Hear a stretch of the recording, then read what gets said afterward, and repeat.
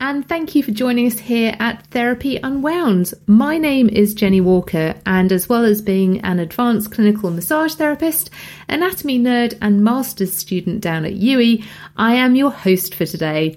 We are here to take a deep dive into the wonderful world of therapeutics, and I'm very pleased to be in our recording booth today in the sunny town of Godalming.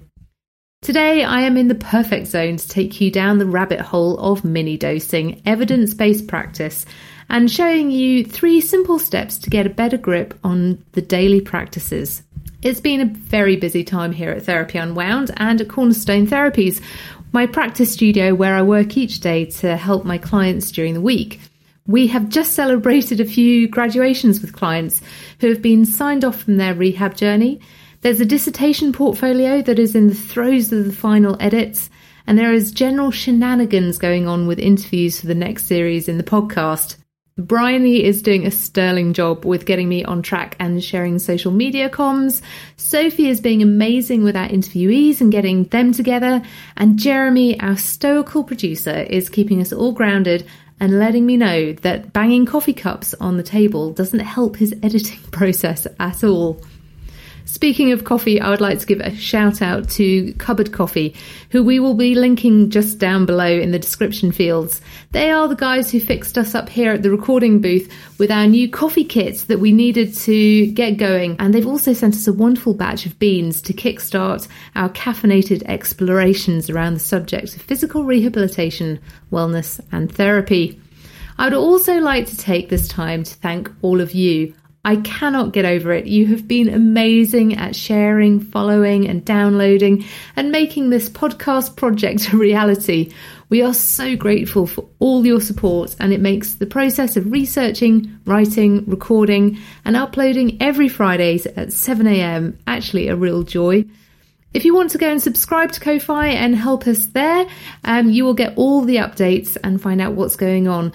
But you can always follow us on the social links that are linked in the description. I also hope that you're enjoying this month's Bookery Book of the Month. It's James Nestor's book on breath. It's this month's read, and Sophie and I are really looking forward to reviewing and discussing the book in a couple of weeks' time with you all here on the podcast.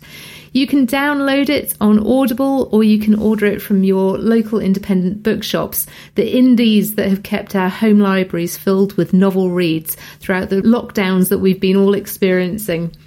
But for now, it's time to take a dive off the board and into the pool of research with this week's edition of Therapy Unwound.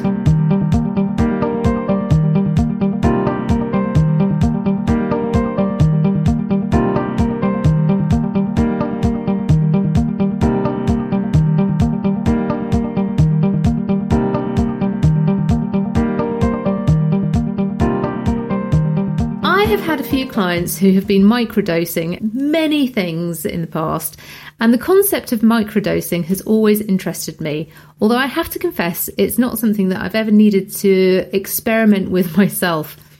Microdosing is, according to the Cambridge Dictionary, the practice of taking a very small dose or a measured amount of a psychedelic drug, one that affects the mind, in order to become better at solving problems or thinking of new ideas, or to treat medical problems such as anxiety, depression or headaches. 3 things that I treat every day at the studio, and I am passionate about helping.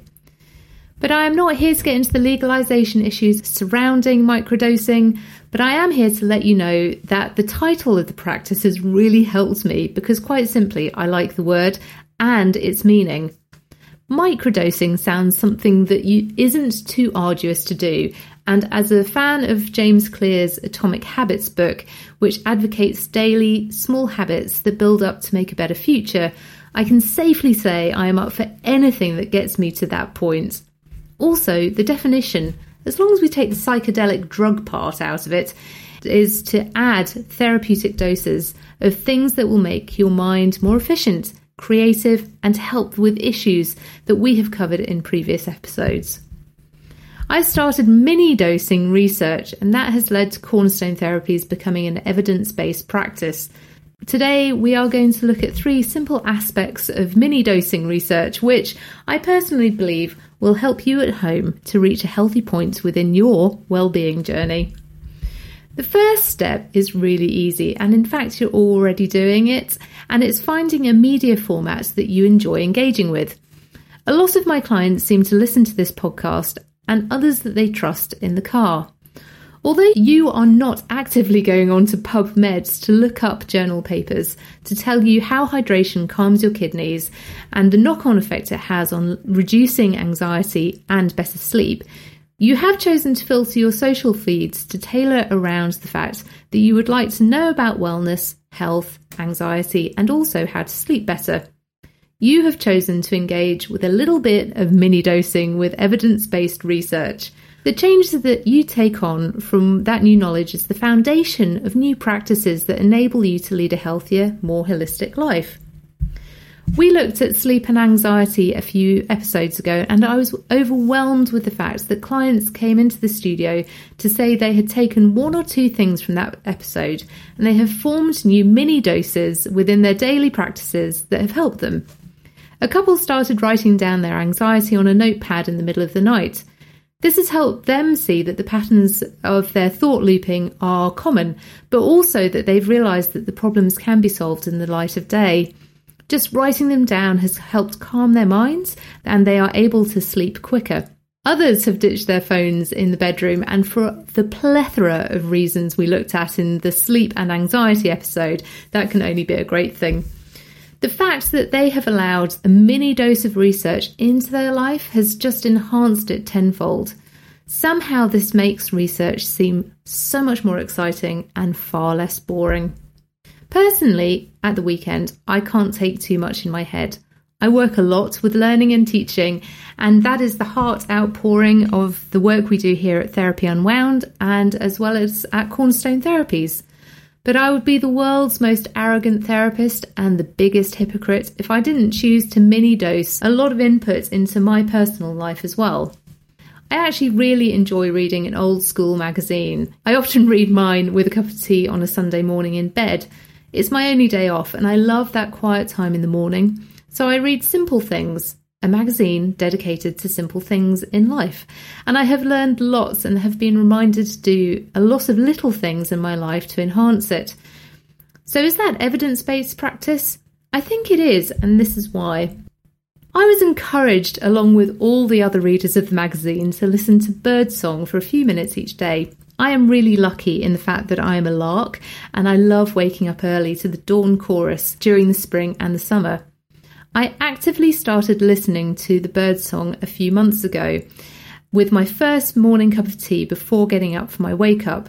So instead of sitting in bed with all the thoughts cluttering my head and all the things I needed to do during the day, I decided to actively listen to the birdsong and for that to overtake my thoughts, and I became an active participant in listening. There is no real explanation for it, but it's a practice I now really enjoy and I do it every day. If you want to find out why birdsong is really good for you, all you have to do is go to Google Scholar if you don't have access to a university library. Google Scholar is great, so you can type into the search engine the benefits of birdsong and up will pop a load of articles. Well, I did just that, and the first article that came up for me was the Phantom Chorus Birdsong Boosts Human Well-Being in Protected Areas.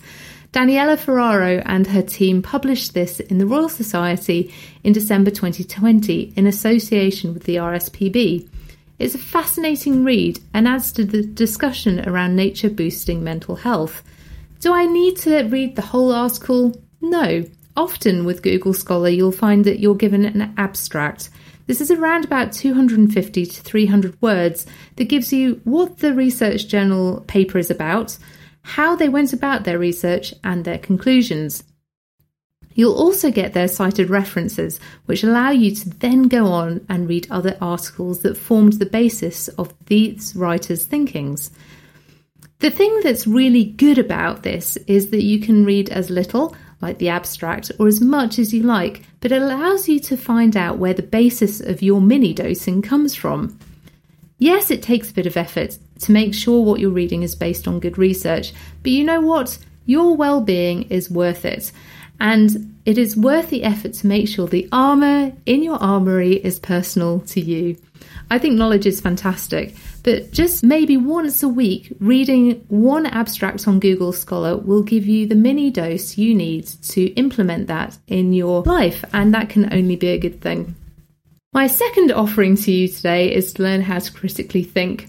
Part of the 2005 Sicily Statement on Evidence-Based Practice, which we looked at in last week's episode, says that step 3 is the critical appraisal of evidence for validity, clinical relevance and applicability. It's a bit of a mouthful, and we need to take a mini dose of the essence to allow us to get to the daily benefit of the applicability. Exercise is good for you. It's a fact that getting fit will decrease your blood pressure, allow your muscles to strengthen, and you will mentally feel better. There are 3 statements in that sentence that are generally believed to be so factual that there's no need to research the evidence. One of them is very personal to you though, and that's the first one, and that's all about blood pressure. So let's take a look at that today. Do you know your blood pressure? It's not your heart rate, it's the systolic and diastolic pressure that your heart pumps at, not how many beats it beats per minute. Mine was 112/67 this morning, and I would expect that bigger number to go up during my workouts to around 160 to 170. And that's a very comfortable kind of like light sweat level for me and for my personal trainer. The lower number shouldn't change that much. After 2 years of training and through mini dosing my daily research, also known as taking my blood pressure regularly, I know that my heart is absolutely fine. If you're starting to get fit after lockdown and want to shed the weight Netflix has enforced on you, then you need to go through step 3 of the Sicily Statement. Read some articles about blood pressure and find out the difference between systolic and diastolic pressure. I shall give you a hint. It's about the pressure on the walls of the artery when the heart beats and the following contraction. Go to your doctor and find out what your pressure is now and work out a plan with them on how to get it down, if your blood pressure does need to come down at all. And this is the part where you get to personalise your clinical relevance. All of these are the mini doses that allow you to step into better health. And that, my dear friends, is the thing that makes life comfortable.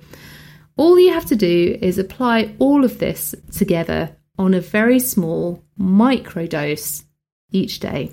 Your personal blood pressure knowledge with your personalised plan based on your research whilst working with your healthcare professionals will make lifting the kettlebell a breeze. Your mini doses have built you a healthy lifestyle and have led you to the application of the results in practice, which sneakily means you have also fulfilled the 4th step in the EBP statement by default, by the way. The 3rd tip for mini dosing is to evaluate the performance of your intake. Although this is not therapy related at all, I think this example is an easy way to look at the stats and the tracks. At the beginning of last summer, I wanted to be a writer. Not a published one, but I wanted to orientate my life towards being someone who writes each day and has a grasp of the English vocabulary. Not that I can pronounce many of the words that we've just spoken. I see words in a funky way through the lens of dyslexia. This was and is a lifelong relationship with my brain. But I am up for most challenges and I didn't see why I couldn't do it. I made my daily mini dose statistics based, which meant that I plugged into the Grammarly app reports. Grammarly is the app that tells me when I am being an idiot with my D's, B's and P's, which each week they send me an email to let me know about my productivity. I punch in at around 96% of users, and my accuracy, which started at 2% of users. I have to confess, I felt really shamed by that number, but decided to use it as a good thing. And today I've actually increased to 28% of users for accuracy. This may sound totally daft, but during the past 9 or 10 months, these statistics have encouraged me to keep on top of 10% of users for productivity in writing, which has also allowed me to write a dissertation, weekly podcast scripts, and now bi-weekly blog posts for Cornerstone Therapies. My appalling accuracy stats led me to read articles on how to work through my dyslexia, rather than think it's something that either won't go away or can never be solved. It will always be with me, but I needed to change my focus and learn a beautiful language in other ways and not the standard one, so no surprise there. Tracking my writing and mini-dosing the results has helped my thought processes, but this tracking of results means that I can see that in another year I'll be an even better writer and a better communicator. The mini dose of results allows me to have a passion and excitement about writing consistently. You can take this into all areas of life: kettlebell squats, running distances, breath work, you name it, you can mini dose it. There you have it, 3 ways to mini dose research that are easy to achieve and build on. If you'd like to read a blog that's based on today's episode, please head on over to the website at cornerstonetherapies.co.uk. Leave a comment, like and follow, and we will be here for you next week as we close this mini dose of a series on evidence-based practice, and it will be centred around chronic pain management. We look forward to meeting you back here, but until then, keep safe, be blessed, and have a great week. Bye.